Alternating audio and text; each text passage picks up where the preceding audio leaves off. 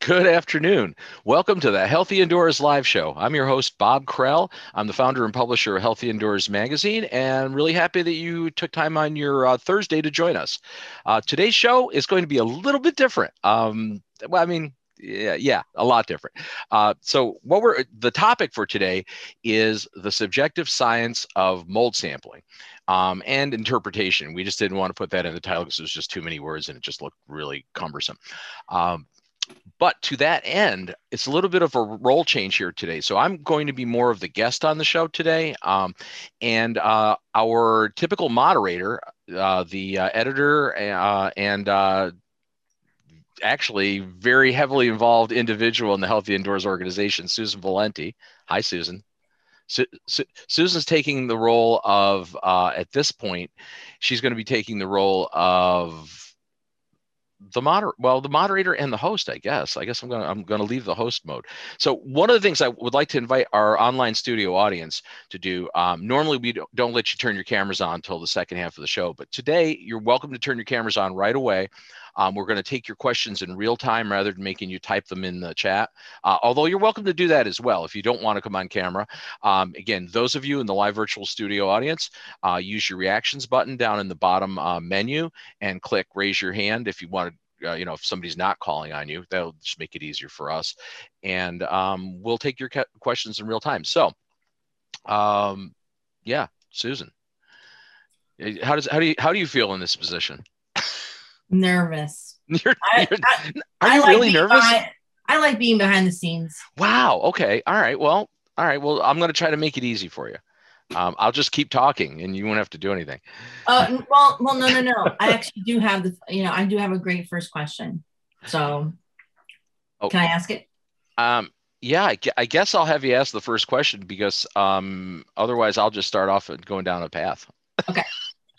So last week, it actually came up on our show, where we had Dr. Lauren Tessier of Life After Mold, and and it came up that you and I and one of our friends, Tim Hebert, were in Chicago in 1999, which shows our age. We were in Chicago and we did a class on microscopy at the McCrone Institute, which actually they still do classes like that. And I'm going to put a link in the chat and on our website. But let's start there, because I think that's where our subjective science of mold sampling and interpretation kind of got started. So why don't you explain our little adventure we had in Chicago? So that's actually a great trip down memory lane, and I think it's a good starting point. So so for those of you in the audience, Tim Hebert is another consultant, similar size company to mine. We're both small business owners in the indoor environmental space, and we met being on the NADCA board of directors years ago. So we started with the National Air Duct Cleaners. So we both transitioned into dealing with microbial and mold activities back in the mid 90s. We were doing it mostly in the HVAC side. So to that end, I'm just setting the stage for how I got into the mold work. It was more from HVAC hygiene work. So we decided to go and actually take a microscopy class to actually be qualified to use a microscope, which makes a lot of sense. So McCrone Institute is one of the premier places to learn that. And they offer a 40-hour class, which, again, certainly you don't have a degree, you're not, end all, whatever, but 40 hours of intense study with some qualified people is, will get you down the right path. So Susan joined us there. And so we took that week-long class in Chicago. The instructor was Dr. John Shane. We learned a ton from him.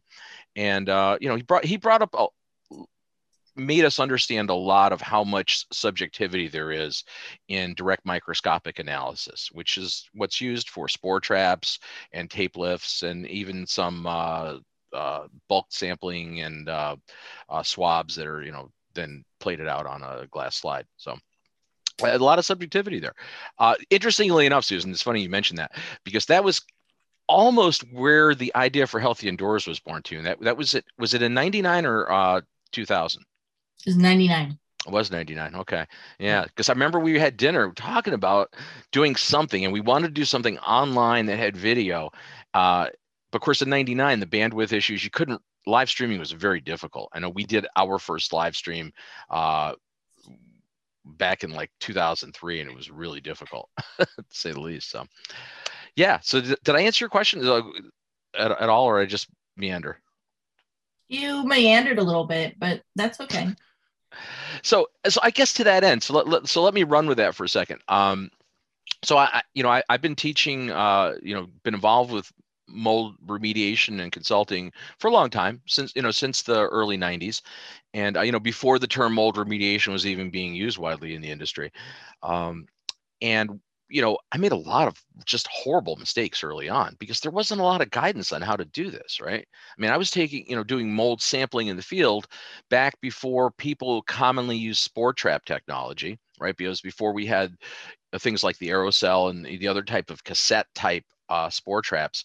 So where we had to actually take a slide and grease it with lithium grease and use either a single stage Burkhardt impactor or Allergenco. There were some crazy devices back then. They were pretty cool, but spore trapping was really kind of not commonly done. And most of the guidance documents, most of the cognizant authorities back then relied heavily on single stage or multi-stage Anderson type samplers. So culture samples, the Petri dish and the impactor, right? Which, the world's changed a little, right? So I guess one of the things I would pose out to the audience is those of you, in this audience, and chime in the chat, please. How many of you are directly involved with doing consulting work where you're doing mold sampling? And if so, what are your primary sampling methodologies that you use? Do you use spore traps? Do you use culture plates? Do you use swabs, tape lifts, or something else? So one of the things that became blatantly apparent to me, though, early on in the industry, is that each one of these sampling methodologies only looked at part of it, right? And Susan, we got that. We discussed that when we were out in the class, right? Doing the direct microscopy. So so we'll get into direct microscopy in a second, but I just want to set the stage for the overview here. Every one of these methodologies is very target specific. Spore traps, look at everything, all the particles flying in the air, and give you the opportunity to look at them under direct microscope review. But there's a lot of organisms, mold organisms, right, spores, that look the same when they're broken up and not in their full structure, their full fruiting body structure. So under a microscope in an air sample, a penicillium spore and an aspergillus spore and a lot of other ones that are round and spherical 2 micron or whatever, 1 to 3 micron size particles, they tend to look the same if you don't see them in the whole structure. So that's what happens, like with spore traps. Your reviews on your reports will say Penicillium aspergillus-like or Aspergillus penicillium-like or merospores. There's all these other terms that different laboratories use, but they lump them all together. So that, to me, is a big problem that we can talk about a little later. Now, the converse of that, using the culture, the single stage impactors like the Anderson N6, you're putting an auger plate or agar, or however you pronounce it. I say auger, and you're putting that in there. So, but there's a media in that auger plate's made up of a media that's target specific. There's all different types of mediums that you can put in the Petri dish, and certain things will grow certain organisms more readily than other organisms. So here's the problem. There's not one single auger plate that catches every type of mold in the air equally and lets it grow on that plate. And the other problem is the only thing that you find in that type of a sample is spores that germinate and become viable colonies. Okay, so it's only viable, it's colony forming units is how it's reported, where spore traps reported in spores per cubic meter, but they don't. You can look at fragments in a spore trap too. So I went on and on here, but when you're ready for your next question, bring it up. Well, okay. I am ready for my next question. So like where do people learn how to do all this sampling, mold sampling or any kind of like air sampling? I mean, like, is it just information you can like Google, or is there like is there specific standards out there that like teach you? Is there like specific manufacturers that like, kind of like say, hey, you're going to be a sampler and, this is how you do it? Yes. There's a lot of different places that people get the information.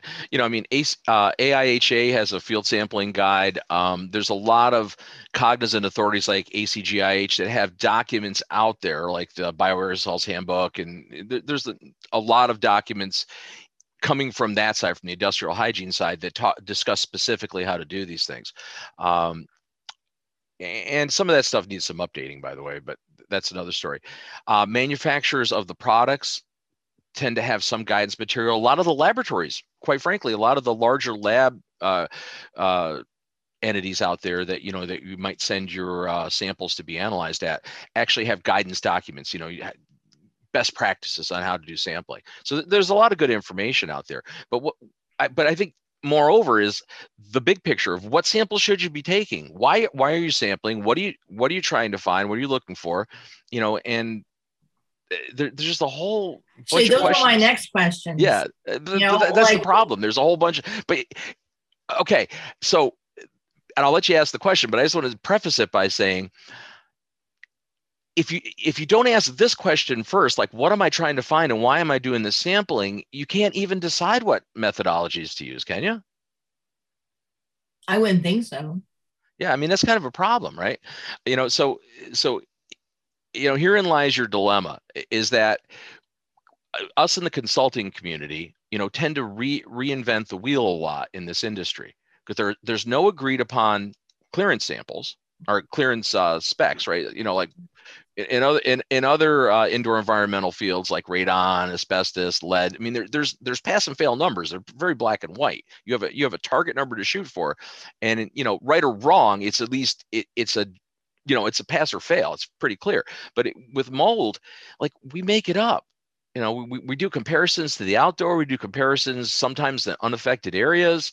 What's good, what's bad. I mean, it's pretty much judgment calls all the time. Okay, so I'm going to stop you right there. And Terry Sofer is going to ask his question, because it definitely goes along with this. Perfect. Hi, Terry. And hey. Before you ask your question, everybody else that's in the audience, please turn your cameras on. Don't be bashful. This is going to be an open discussion. I don't want it to just be Bob and Susan speaking the whole time. By the way, as a prelude to my question, I just want to note that your full title for this session would have made a great acronym. SIMSI, SSMSI. You should have used it, Bob. Yeah. Okay. So I'm going to be a bit provocative with my question. Perfect. Why do any mold sampling at all? Now, let me briefly explain. I'm overstating it a bit, but let me briefly explain. Those of us like you and Susan that have read a lot of the research on mold and indoor air quality know that there are now, it's well known that there are lots of species of mold that produce mycotoxins. And it's typical of those species to produce multiple mycotoxins. So, and it's also pretty well known that there's a strong association, if not absolute scientific proof, that mycotoxins can cause all kinds of toxic adverse health effects in humans, not just allergenic effects. So if we know that, why do we even need to sample to find out what kind of mold species are present and whether they're viable or not? Because what research has also told us is that non-viable spores and fragments of mycelia and fragments of spores and so forth can all contain very high concentrations of mycotoxin molecules. Mm-hmm. So if that's the case, why is there any value to sampling? If we find mold or indications of mold, then why does it matter what species it is or whether it's viable? Why not just go into full remediation at that point and not spend the money on sampling? You know, that's a really good question, and I think it's a valid point. And I think sometimes it doesn't make any sense to actually take samples. You know, I don't think sampling always is a great strategy, especially if you visually come in and see a situation where there's, you know, visible, you know, the fungal activity has gotten so big, there's so much mold growth that surfaces are covered, it's visible to the naked eye. I mean, at that point, I don't see any reason to be sampling either, to be honest, Terry. I would never, you know, ask a client to do that. It wouldn't make sense to me. I think where sampling comes into play is when you can't readily identify a situation in the space. Like people are, you know, there's concerns that, you know, we think we might have a problem, but we can't visually see anything. So, you know, that's where that becomes a piece of one of the diagnostic tools in your bat utility belt to go out and actually, you know, get pieces of information. But here's the big question right there. You know, why sample? Because the sampling, and I mentioned this last week with Dr. Tessier, we're sampling in the IAQ community. We do environmental sampling protocols. So we're, you know, either spore traps or, you know, we could look for chemicals, like we can look for mycotoxins. We can look for, you know, off-gassing like the MVOCs and things like that. But what do those actually directly mean as far as exposure cause relationship to the individuals? We don't know that. So we're not doing health-based sampling, right? So that's a problem, because I've asked this question since the beginning, quite frankly. I've been pissing people off for 30 years about this. I guess I'm like, you know, this many spores per cubic meter. So I go, what the hell does that mean though? Does that mean that Mrs. Smith's going to get sick or not? Is that the right thing to even look at? You know, and mycotoxins are only part of the picture, Terry. I know mycotoxins are a serious part of the picture, but like our guest last week mentioned, you know, you've got allergic reaction, the IEG responses, which can be very severe in people, and there's different ways that you could be affected by mold in the environment. And certainly from the medical community, and this is where testing really makes sense, and for viables, is dealing with things like Aspergillus fumigatus or Aspergillus niger, which are potential pathogens and cause infections. And, you know, in the surgical theater, right, if somebody's performing surgery and those spores get in the open wound, they can cause a deadly infection. So in certain limited cases, I think viable sampling makes a lot of sense too, in those environments especially. But but I don't think it needs to happen all the time. No. The other thing that research tells us is that in the typical damp building, the indoor air, the building, the damp materials in the indoor air is contaminated with multiple microbiologicals. And so it's logical to assume that there may well be bacterial endotoxins. And as you pointed out, mold factors that can cause health issues include glucans, beta glucans, and they're found in every cell of a mold organism. Yeah, and you raise a great counter issue there too. Is that the industry has tended to, and we did it in our title too, intentionally calling it, mold sampling. But the reality is, right, if you're in an environment that has the right moisture conditions to support mold growth in a space, there's a good likelihood that you also could have bacterial contamination in the space. And you can take all the spore traps and even the culturable samples for mold you don't identify bacteria with those. So you have to, typically, and bacteria is hard to catch in the air.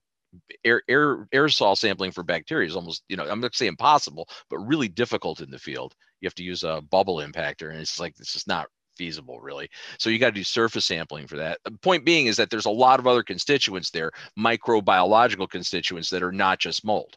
And I think people are more attuned to that now with the pandemic, right? Because now we're worried about viral issues too. All right. Hey, Bob. Yeah. Scott Amore is on this call, and he's making a bunch of comments in the chat, and and he actually just said no ... So I'm like, I have to know what he just said no to. Scott, hi bud. He's probably referring to my comments.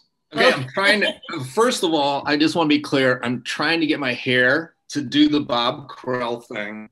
So it's, this, honestly, I didn't use product today. This is like take a shower and don't do anything. That's what this looks like. I didn't even style it today. I just want to say this is really cool. That's debris, electron microscope image of debris from a used kitchen sponge.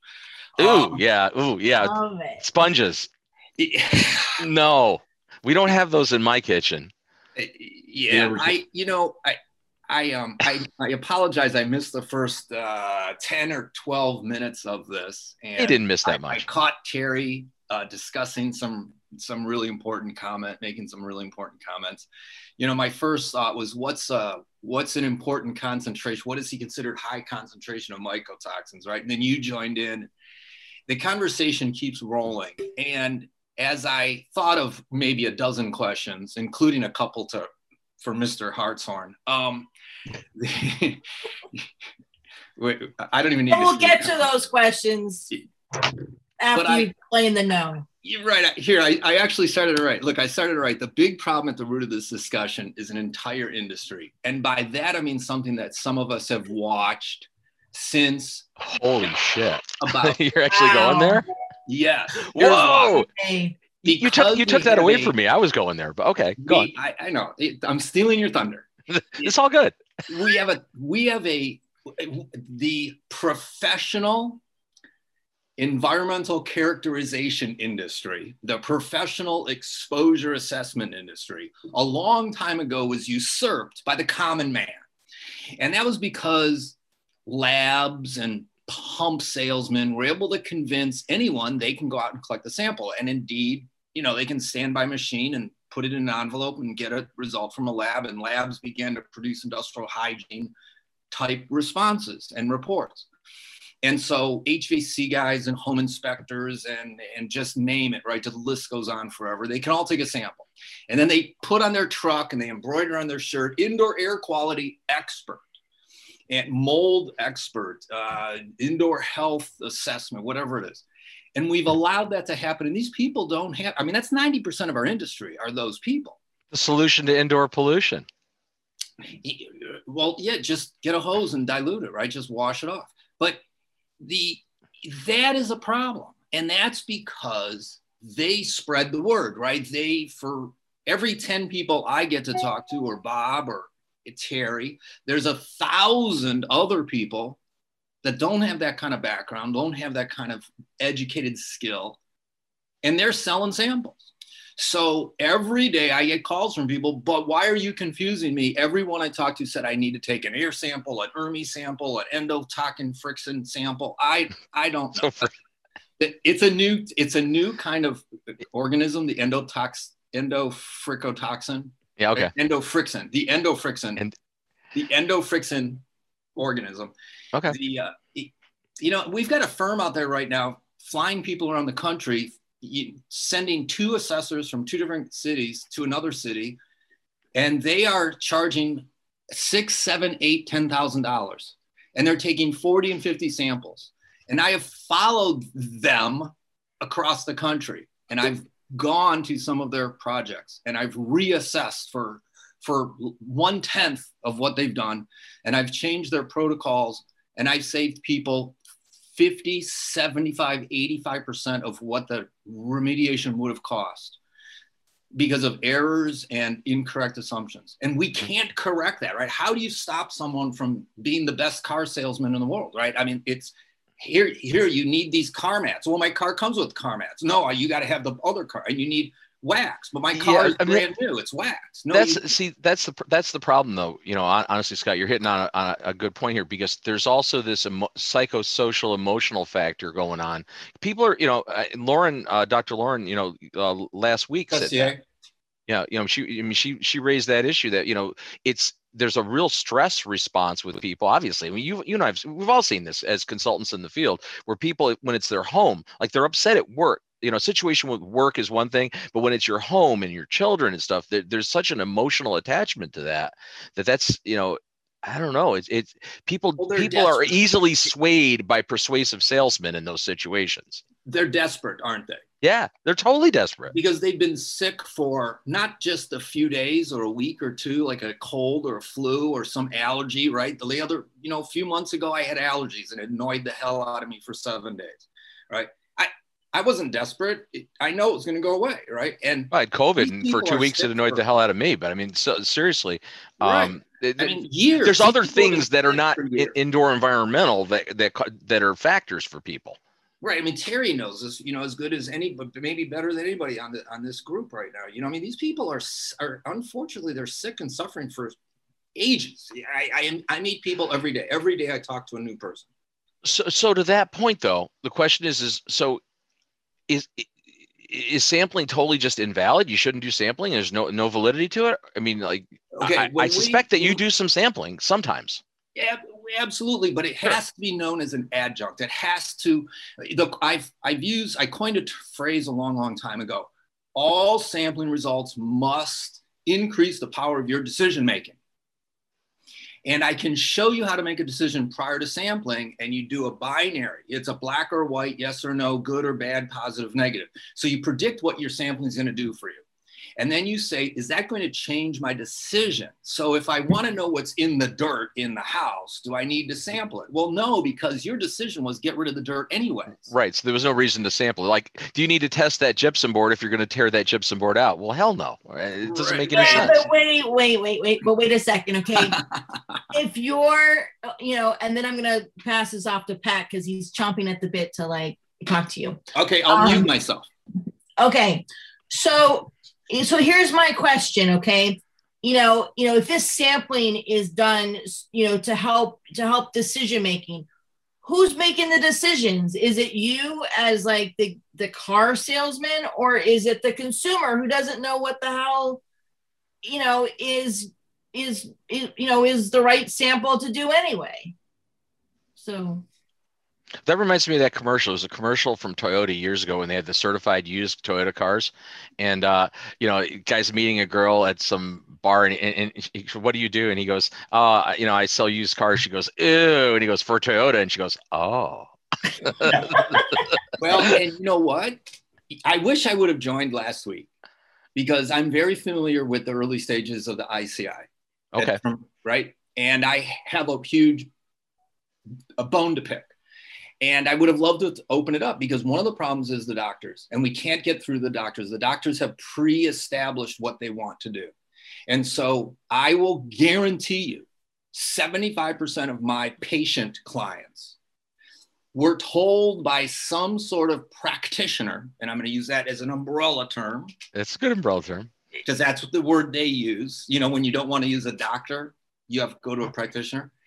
And which, by the way, about 20% of them are dietitians and nutritionists, but they call themselves a functional medicine practitioner, but they're really trained as a nutritionist. Anyways, I digress. You digress. The problem is we can't get to the doctors to teach them what reliability and validity mean. We can't get to them to show them why an ERMI is not valid for answering the question, is there a mold exposure? It's not valid. You use the word valid, right? I think Susan or somebody. Why is it not valid for determining damage in a house? Why are air samples not valid for whatever, right? We can't break through that barrier because that particular organization, as well as several others, have put up huge barriers and roadblocks. And they don't know that the people they're listening to are not presenting accurate information. Okay. That's it. And Susan, your answer. That's your opinion, Yeah. Okay. Okay. I'm Pat. Let's go to you. Here we go. I go. Wait. Okay. Scott muted. Good.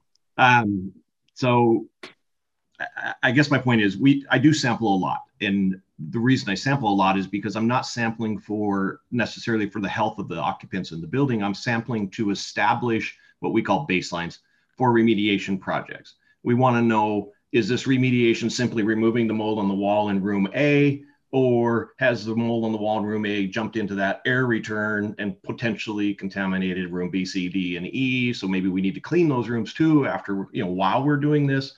we're just establishing the condition of the air based on spore counts. I never turn that into, oh, by the way, homeowner, your health might be affected by this spore count level or something like that. That's not what we're doing it for. So to me, that's a valid, and there's a lot more to that. We don't have the time. That's a valid process, because I'm then coming back in after the project and I'm doing the exact same sampling again. And in a lot of cases, we might have a set of what we would consider to be acceptable samples up front. Everything looks fairly normal fungal ecology, or however you want to call it. And then in the end, we come in and we got 10,000 Stachy per cubic meter. Well, the mold on the surface that I swabbed was all Stachybotrys. So yes, so somebody knocked some of it loose somewhere. Yeah. So the probability is that the remediation contractor caused that problem. And in 17 years, by doing that with the local remediation contractors, they have paid for that cleanup every time that has happened. The homeowner or building owner has not been responsible for that, because we have fairly valid proof that it likely came from the remediation contractor's failure. So that's where we use sampling the most. Mm-hmm. But we all get that call. I don't feel good in my house, I want it sampled. Or I don't feel good at work, I want it sampled.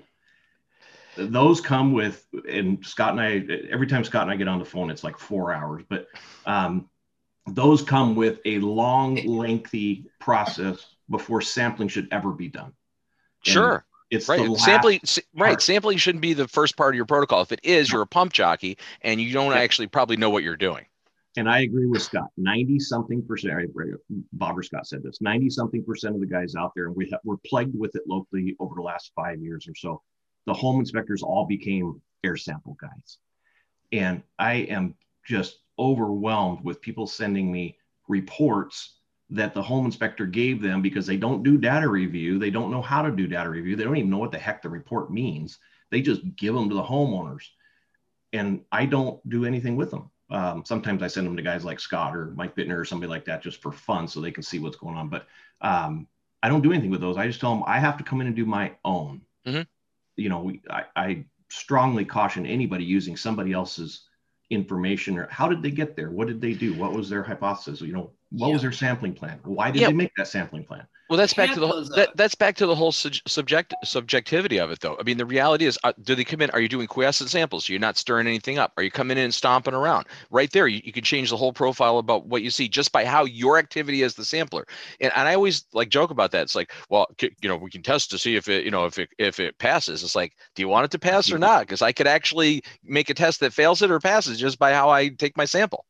It's like, seriously, what are you trying to pass? You trying to pass what it was like before something happened, after something happened? But I do, like, for me, I'm gonna throw my input in here. I do agree with taking some baseline stuff on a remediation project to have some data, something numerical, because clients want to see something numerical. That's the problem. And, in our litigious society, you have to have something, but then the counterpoint to that is, right, that none of us take enough samples to be statistically significant. So if you're on the other side of that as the expert witness, you can shoot the thing to pieces anyway, because if somebody takes 3 spore traps and starts categorizing the house, what the hell do they know? Nothing. They know 5 minutes and a couple cubic feet of air. That's what they know.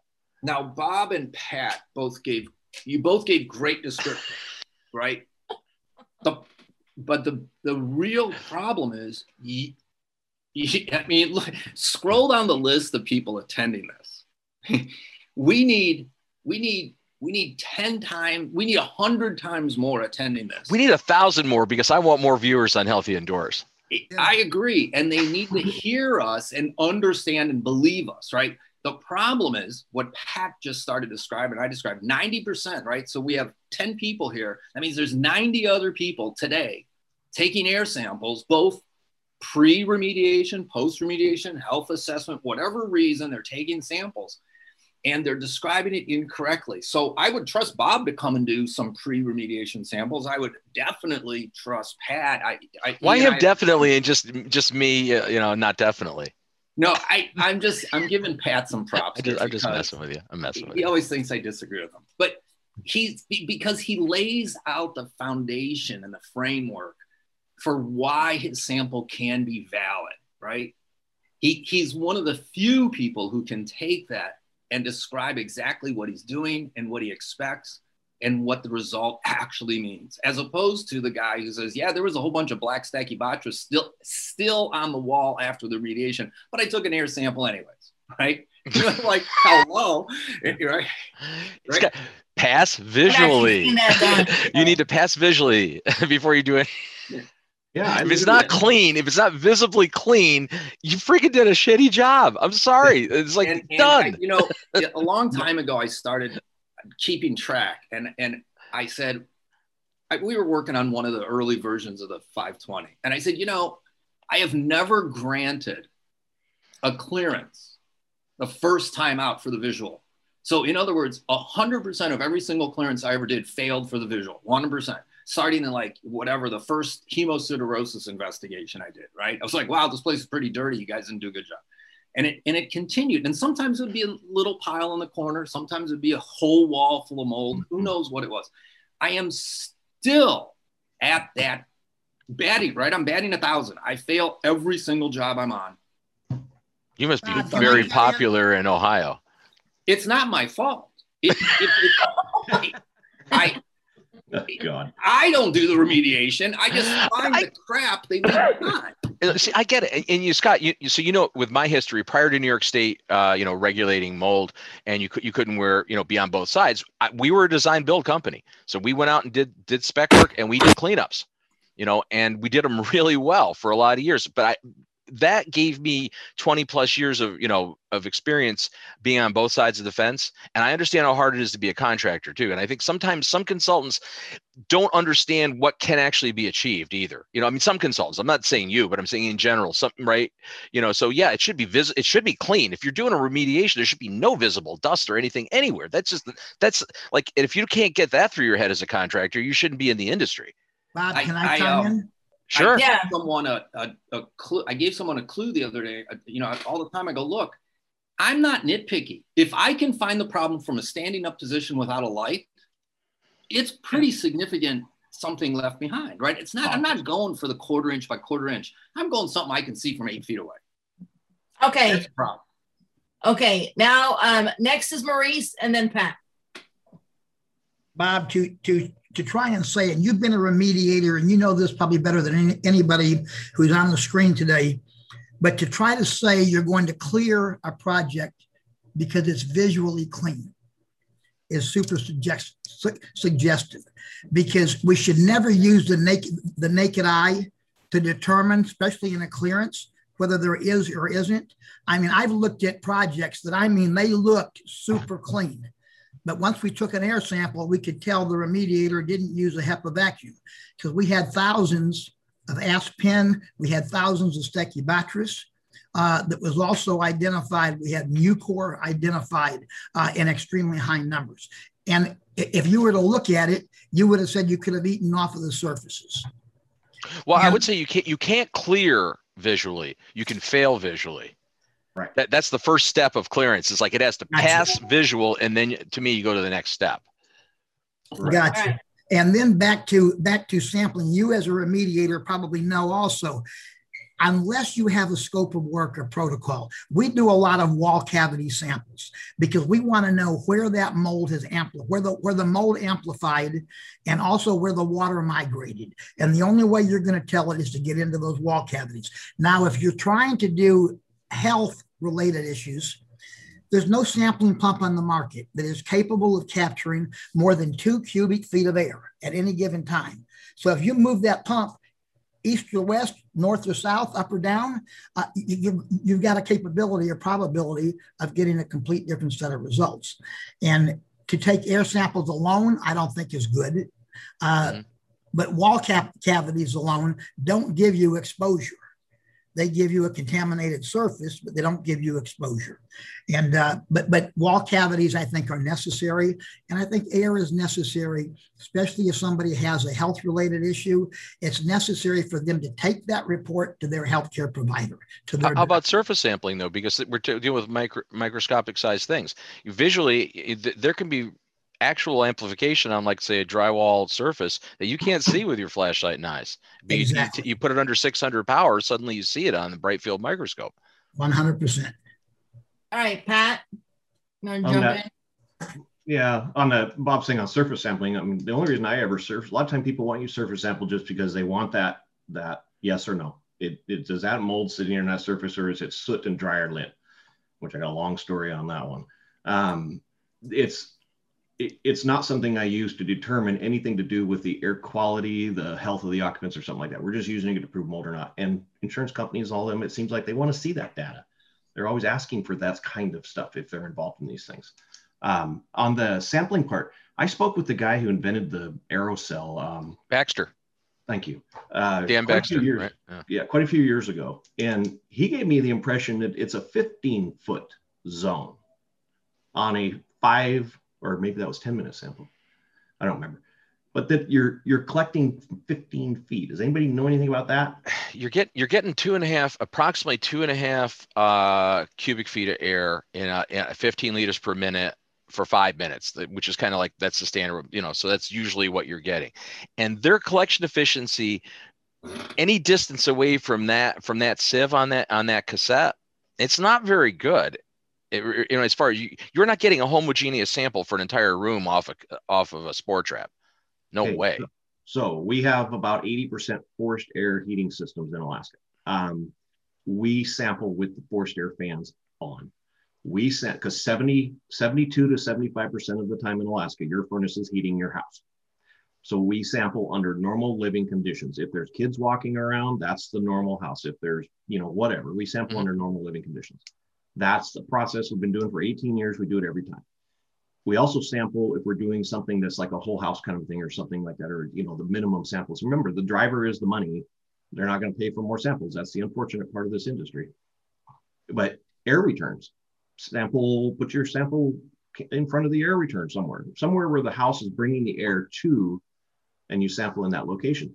But you got to make sure that when you come back to do your secondary sampling, like after remediation, that exact scenario is recreated, or else you're blown. Your data is, yeah. I mean, one of the things I always like to go back to this parable, because I've done it in classes for 25 years now, but the 6 blind men from Indostan. Susan's going to go, oh my God, he's saying this again. But so, according to this fable, right, this elephant wanders into a village. There's 6 blind elders, and they're tasked with going to the center of the square and deciding what the elephant looks like. So they're all touching the elephant. One grabs around the leg, says, oh, the elephant's like a tree. Another grabs the tail, the elephant's like a rope. Another grabs the trunk, it's like a boa constrictor. Here's the problem. Every one of them, in their very limited perspective, is probably correct with their assessment, but the overall assessment's wrong because it's a very limited view of the total data. So I always say this when I'm teaching, as far as sampling and doing consulting work, is that I do like to see air sampling. I do like surface sampling. I like laser particle counts. I like, thermal imaging, looking for condensation points, moisture meters. I mean, all of it. And even then you're shooting from the hip because you still have just a limited piece of data that you're working with there. The biggest, your best sensory device should be on your shoulders to try to put the stuff together. I use particulate counters. I started years ago keeping track to help me determine times for sampling. So you don't overload a cassette. Yeah. Yeah. Every once in a while you overload a cassette. You're like, what the heck? Well, if you had a particulate counter, you would have seen that up front, that it's a dusty, dirty environment, so you can reduce your minutes. We've been using them since 95, laser counters. I mean, to me, that's just a standard tool. It should be in your belt for that. Right. And what was the other thing to say? Oh, so the other advocate thing I'm for, and Scott knows this, and I think I talked to you a little bit about, Bob, is the 100% laboratory analysis. Oh, sure. Again, on spore traps, you're talking about reading the trace. Yeah. I don't know of a labs out there. I've never heard of a lab under general contract. None of my competitors in this state, anyhow, do 100% analysis. It's all like that 25% times 4 analysis. So for us, we've been able, so lawyers love that. They love that 100% thing. And it seems to win over, because lawyers sort of like sampling too. They like to see that data. They let them do whatever they want with it. But the other part of it is data review. You got in compared to out, you got background degree ratings, you got percentages of difference on the inside samples, you got types of mold families that are present, ubiquitous or not, you got hypofragment counts, you got bacteria, the mold scores in our reports. I mean, there's like 9 different things you look for on data review. I don't know of anybody else around here that does anything other than inside to out, period. They're done. And they're just doing spore trap? Because that's insane, because how does anybody that just does spore trap and trying to make a decision on that, deal with asp-pen or pen-asp when that's inside and outside. How do you know that it's not Penicillium crassogenum outside, Aspergillus versicolor inside? You're dead in a deposition with that, because you cannot argue that point unless you've done cultures or PCR or something to back it up. Right. So, and to your point, with as far as, like the collection efficiency and doing full traces, think about it.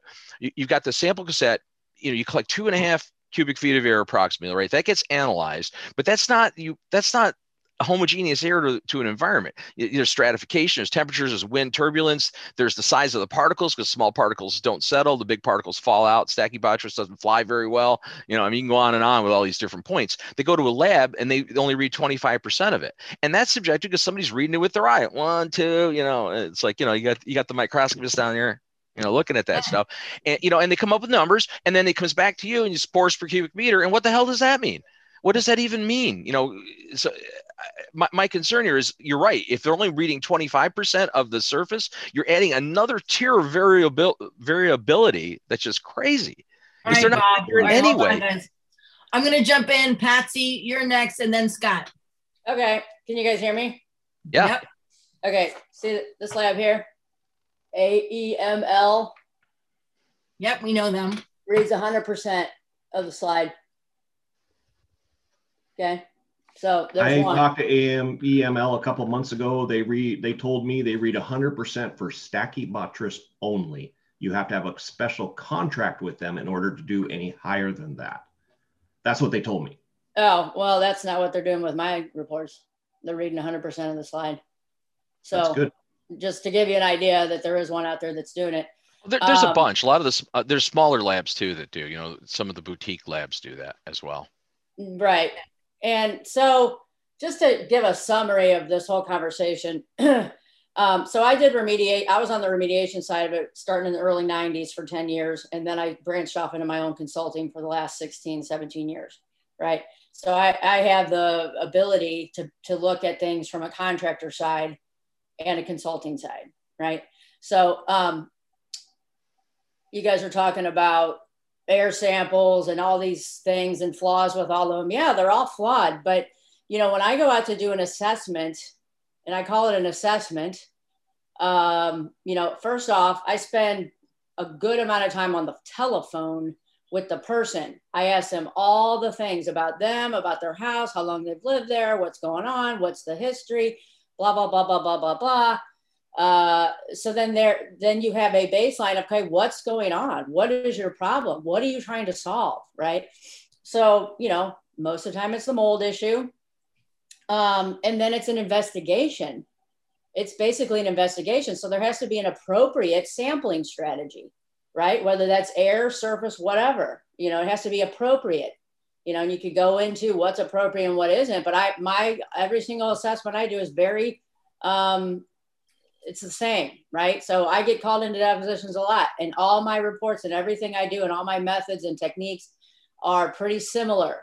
So I'm not, playing favorites with different projects and stuff, right? So it's an investigation. It's a lot of interviewing, talking to the people, what's going on, what's happened, appropriate air sampling, where and when, why are you taking these, right? Like the customer needs to know. There's an answer for that. And if they got somebody coming out there that's just taking air samples and they can't answer why and where they're taking them and why they're taking them in those areas, red flag, right? There's a reason. It's a piece of the investigation. It's not the whole thing.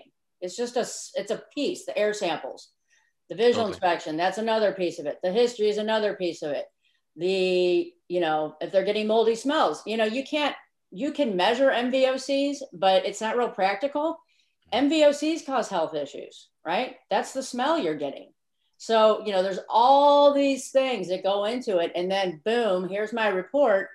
It goes to reputable remediation contractors, right? I tell if they're my client, I'm like, here's a list of certified reputable remediation contractors in this St. Louis area that I can vouch for because I've done thousands of jobs with them before and after. They get the report, they follow the plan. I go back, I do the clearance, which is again, a whole bunch of stuff at the end, right? Mm-hmm.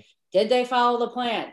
Is it clean? Is there no visible mold? Does the air sample meet the normal fungal ecology criteria? blah, blah, blah. And I have a very good partnership. I'm independent of all these contractors, but I have a very good partnership with a lot of reputable, credentialed, certified remediation contractors in this area. So it's a team effort, right? We're working together on this as a team effort. It's not me, the mold police coming in telling everybody with a whip what to do. Right. But Patsy, do you think that's typical of the industry though? I mean, because like what you're describing is like really like it's I'm going to say it's exemplary. It shouldn't be. I mean, I think it should be standard, but I mean, the fact, right? No, it is not typical. This is the problem, right? And so I also get hammered, like with Pat, what somebody said, I get hammered daily with people calling me getting substandard inspections and remediation. And they want me to come out and unravel it all and fix it and put it back together and redo it. It's horrible, right? So, I'm constantly in this battlefield of, battling people that have no business doing this at all, right? And so that's just my 2 cents. That's good. But how do we, as an industry then, I really wish we had another hour. As an industry, how do we combat that? Because I've been asking that question for 30 some years now. I've been doing this 35 years. Yeah. I mean, I've built my reputation in the St. Louis area, and, it's funny because, it's about money and economics and it costs to do everything the right way, and I educate people on the phone. I'm like, look, this is how you need to do it. This is how you should do it if you want it done right. There's a bunch of other ways to do it.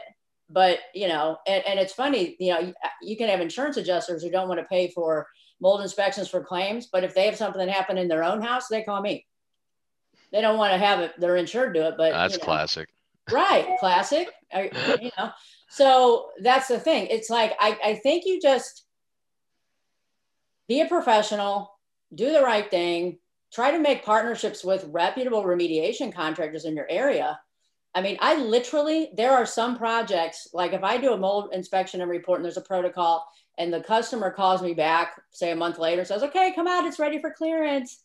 And I'd never heard from anyone and I didn't know it started and I know who it is. And I ask him who did it. And I find out it's some no name or somebody, I have no idea who it is. And, I call the person and I ask him a couple questions. First answer he gives me, I'm like, nope. I'm like, I'm not coming back. I can't come back and re-inspect it and do a clearance. Yeah. Well, that happens. It's like New York has licensing, so that happens in New York all the time, right? Yeah. Any states with licensing, the licenses don't require that the same. In New York, they're called assessors. The same assessor doesn't have to do the front end and the back end post evaluation, which to me is like I am not going in and assessing somebody else's work when I haven't seen any of the work, never saw it before they touched it. I walk away from that every freaking time. I absolutely will not do that, but I absolutely will not go back and re-inspect a project that was done by a substandard remediation contractor. It is a drama cluster, and I'm not doing it, right? And it says right on my report. When I give them the report, I'm like, you have to do all this. What? No, it's just Pat's been very politely raising his finger. Oh, anyway, I say on my report, when I give it to the client, it says all these steps need to be completed by a reputable credentialed certified remediation contractor in order for me to come back and do clearance. It's in the report, and of course they never read it. And then they call me and then I'm like, I can't come back. And then they get mad at me because I'm not coming back. I'm like, I'm not. You're a difficult consultant to work with.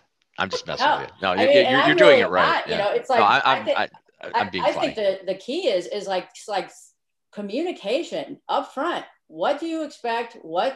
How's it supposed to go? I'm like, you can do whatever you want with your house. I don't care, but I'm not going to come back. Here's what you're supposed to do. And I can't come back and clear it if the steps aren't being done. Right. So anyway, that's all I got. Very good, Patsy. That was awesome. Yep. All right. So it is 1:54. However you guys want to work it, let's do some final thoughts. Let's wrap this up because Bob had a completely different show planned.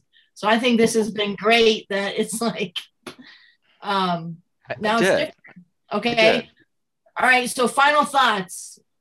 Scott, you go first and then we'll go to Pat and then whoever else. You limited final thoughts though. You can't go 5 minutes each. Oh, Scott. We have to establish an industry justification for what we're doing. We use that word all the time. Pat's heard me use it. We need to begin to gather our resources together, our strengths together. We have to start to put a stop to the mass marketing of sampling.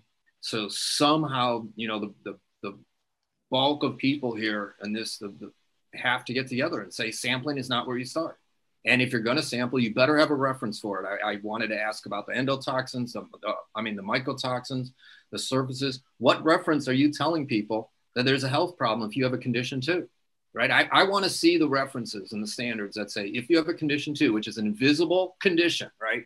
Condition 3 is easy. That's visible mold, visible dirt, dust, and debris. That's not a problem. That's what we all agree on, visible clearance.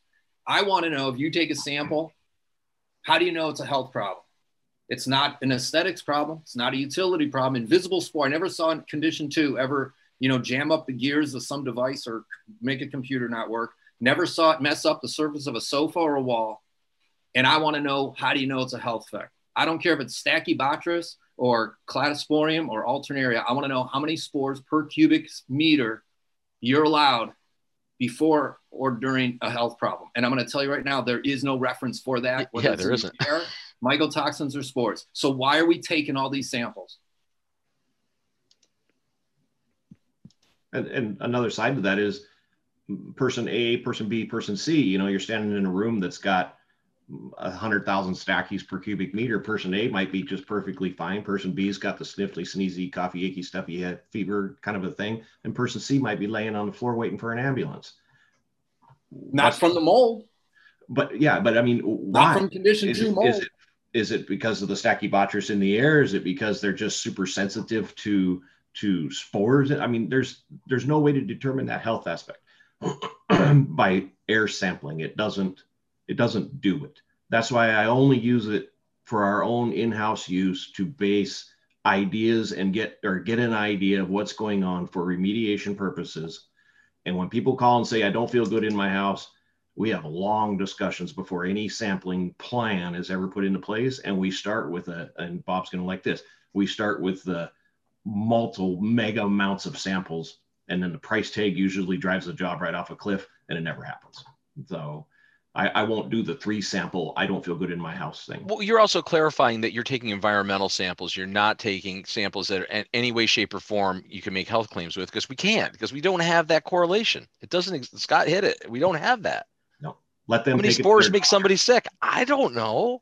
Let them take it to their doctor, the results and all this stuff. Their doctor doesn't know either. Right. And then let their doctor be the supposed person that's the expert in this field. You know, it ain't me. It's apples to oranges. It's environmental samples to, like, you know, blood work. No, there's no correlation. Their doctors were informed by somebody who never even went to a biology or chemistry class. Come on, we know the industry. We know who's informing who.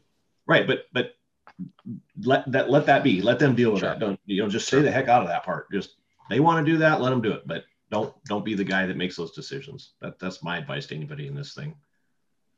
I'm going to be provocative again. Yes, everything you're saying is correct. And put in the context of the basic objective and purpose, that's to help people's residences or buildings that they're working in be healthy, so that the people are healthy, right? And the dilemma that we all face is that research is showing that microbiological toxins, I'm not talking about allergenic effects, okay? What concerned me are the toxigenic effects. The research is showing that microbiologicals can have very toxic health effects. They can be cytotoxic, actually kill cells. They can turn off all kinds of genetic genes that affect the signaling between cells, and whether a cell does what it's supposed to do, whether the cell can get energy, generate energy, whether it can get oxygen and nutrients through the cell wall. There's research demonstrating all of that. And we know that people vary in their genetics, and therefore what you're susceptible to might be very different than what I'm susceptible to, right? Those are all things that you well-informed, top-notch professionals that have been speaking, you're aware of all that. And so the basic dilemma it creates, it seems to me, is that the standards that exist now in terms of what's acceptable or what's healthy and so forth, I'll overstate it, are irrelevant, because what's going to be healthy for a particular person is going to vary. So I think the goal needs to be to create the healthiest possible indoor air environment for people, because there's no standard that's going to work for even a majority of people, in my opinion.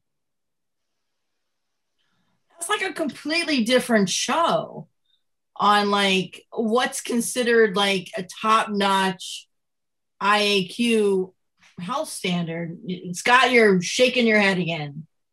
Why are you shaking your head? I'd like to chime in before Scott comes back in, because he's already had a couple turns. Terry, very well said. I don't know how many of you have been following the litigious cases across the country.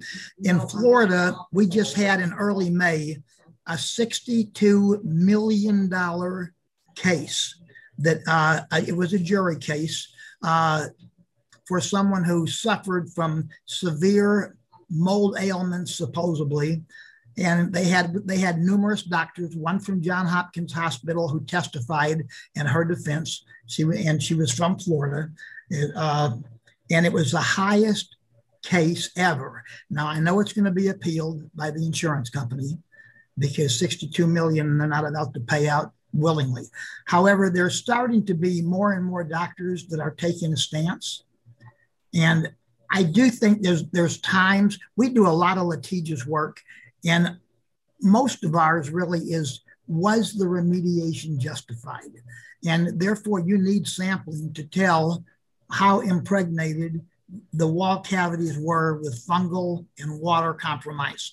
But when it comes to exposure samples, we do limited exposure samples, and then we still recommend the results from those to be read by a doctor. And I agree, most doctors don't know. But Terry, I think you're really onto something, because the science is starting to come of age. And the only way you're going to find out is to take samples. Scott, if you sit back and you don't take a sample, you're going to be chewed up in court and they're going to spit you out, unfortunately. And no offense against you, Scott, because you're an excellent practitioner. I followed you over the years. I've been in this business since 1972. And I first met Bob back in 1992. And I was at a conference with Bob in 2005. I don't know why his hair never turned gray and mine did. I don't dye it. Actually, the sides are all gray. That's why I wear this crop. But when you look at over the years, we're starting to see the science is finally starting to some degree catch up. It's a long ways from being there, but we're starting to see a little more of the science. And I'm going to try to get that case, Bob, and send out that information to you. That's a big one. And there was 2 settlements undisclosed in that. With the other 2 parts, she sued 3 people, 3 groups, and there was 2 undisclosed settlements in that. And then there was the Mega Million that was the only one that went to court. So she's rich. And there's a lot that you don't hear about too. Like I was involved with one years back, like late 90s, that ended up settling out of court. But I mean, it was over a $10 million settlement, but it never hit news or anything, never got out there.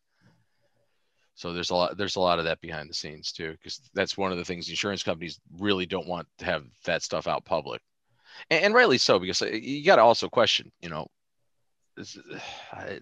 whatever. Anyway, who else needs to go? We don't decide science based on court cases, first of all. We really shouldn't. And court cases are rarely, if ever, decided on science. I just want to point that out. So you cannot use any litigation as an example or justification to take samples. I just want to remind you all of that. If you all recall the Melinda Ballard case, which I think everyone here does, remember what that was settled on. They chose intentionally to not bring medical witness. Yeah, they didn't. Dr. Strauss and them never testified, right? That is correct. Or any of them. Yeah. Because the plaintiff's attorney, Melinda's attorney, knew that it would drag it out for another 6 to 10 weeks. These are his words, and he knew that he had already won the case because the farmers' executives, right, there's bad faith. They clearly demonstrate the bad faith. So every time someone tells me there's a victory, I want to know why. And then I want to know, is it actually justified and was it just? And I'm going to guarantee you the dollars don't match. No, Another thing is, the reality is, I still don't see the references in the environment. We have a bunch of, science, but we have no good environmental data. Every time I see a doctor, every time I see one of these groups of doctors or physicians or somebody telling people to go take samples, they do not have environmental data. And Terry is right about we're early stages of science, but we cannot relate some laboratory science or some cell biology type science or some immune system science to the environment. There is no connection. There's no correlation. Yeah, you're right.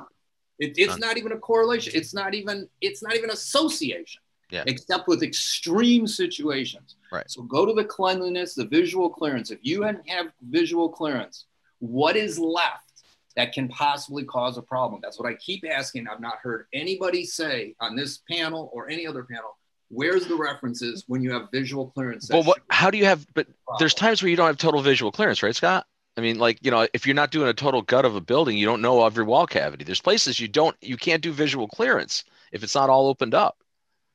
So that doesn't totally answer your cavity. And there wasn't a problem in the wall cavity. It's out of the scope of the work.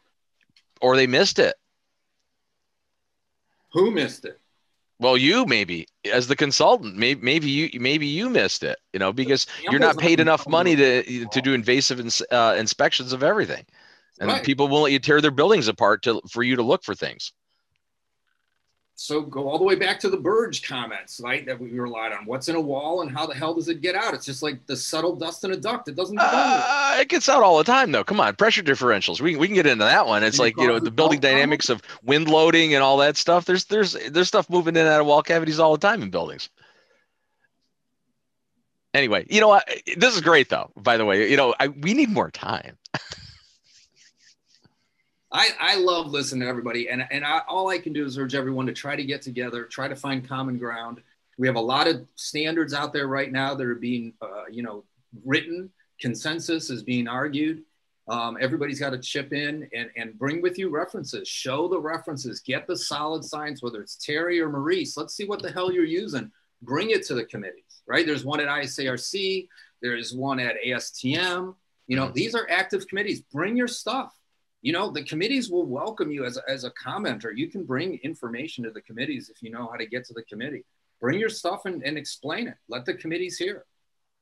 I mean, that's something we need. We actually need to get that information more readily discernible, where people know how to actually contact committees and get that. Because I don't know if that's common knowledge on how you would get to one of these committees. Call me. Well, call you. Yeah, call you. But I mean, I think it's an article, Scott. I think you should write at least a short piece on, how people could get that type of information. That's a good idea. It really is, because that's, clearly an important thing to have happen. Excellent idea. I got one piece of advice. If you're going to call Scott, clear your calendar for the rest of the day. So. Well, I mean, it's always very interesting. I've never had a non-interesting conversation with you, Scott, ever. Yeah, they're long conversations, but they're good conversations. But clear your calendar. You're going to need some time. All you have to do is say goodbye and click. It's easy. That's slightly a-hole-ish, but yeah, you could do that, I guess. Yeah, but I respect that. I respect that. I mean, New York. I'm from New York, so we're allowed to do that. It's almost part of our demeanor. I'd be hurt if you didn't just hang up on it. Does anybody else have a final comment they want to make? Because we're way over time, but I don't want to cut anybody off either here. So let me just jump on a couple of things. One of the places where we could continue discussions like this, is so I have to announce this again because some of you may not be aware of it. Wow, that didn't go all the way through. We just last week launched a project we've been working on for a year. It's the Healthy Indoors Online Global Community, and this is actually a platform. It's a dedicated platform for indoor environmental topics that will allow you to get in there and have these conversations. We're going to be live streaming the shows to that. There's discussion boards. Think of LinkedIn and Facebook on steroids specifically for indoor environmental topics, because that's pretty much what it is. And all the discussion boards and this networking stuff is free. So you can sign up for it for free and utilize that. And then we have some premium stuff. We just the Asbestos Disease Awareness Organization's national conference, annual conference. We'll be live streaming that on the community. That's a pay-per-view, but it'll be there in September. And we have a few other things that'll be happening there too. So you can get to all that. How could you make this happen? Well, if you go to the healthyindoors.com site and click on community, that will actually take you to a page that will get you down the path of being able to register, and you can potentially get a free membership right there. The other thing that we're doing is for the time being, so I'll just let you know, we are offering free pro membership. So the pro membership is going to allow some discounts on some of the pay-per-view live streaming and that sort of thing, and some premium content that you wouldn't just get in the free membership. But we're giving those away too at this juncture. So that's so I would definitely check it out, because I think it's going to be an opportunity for people to be able to communicate more.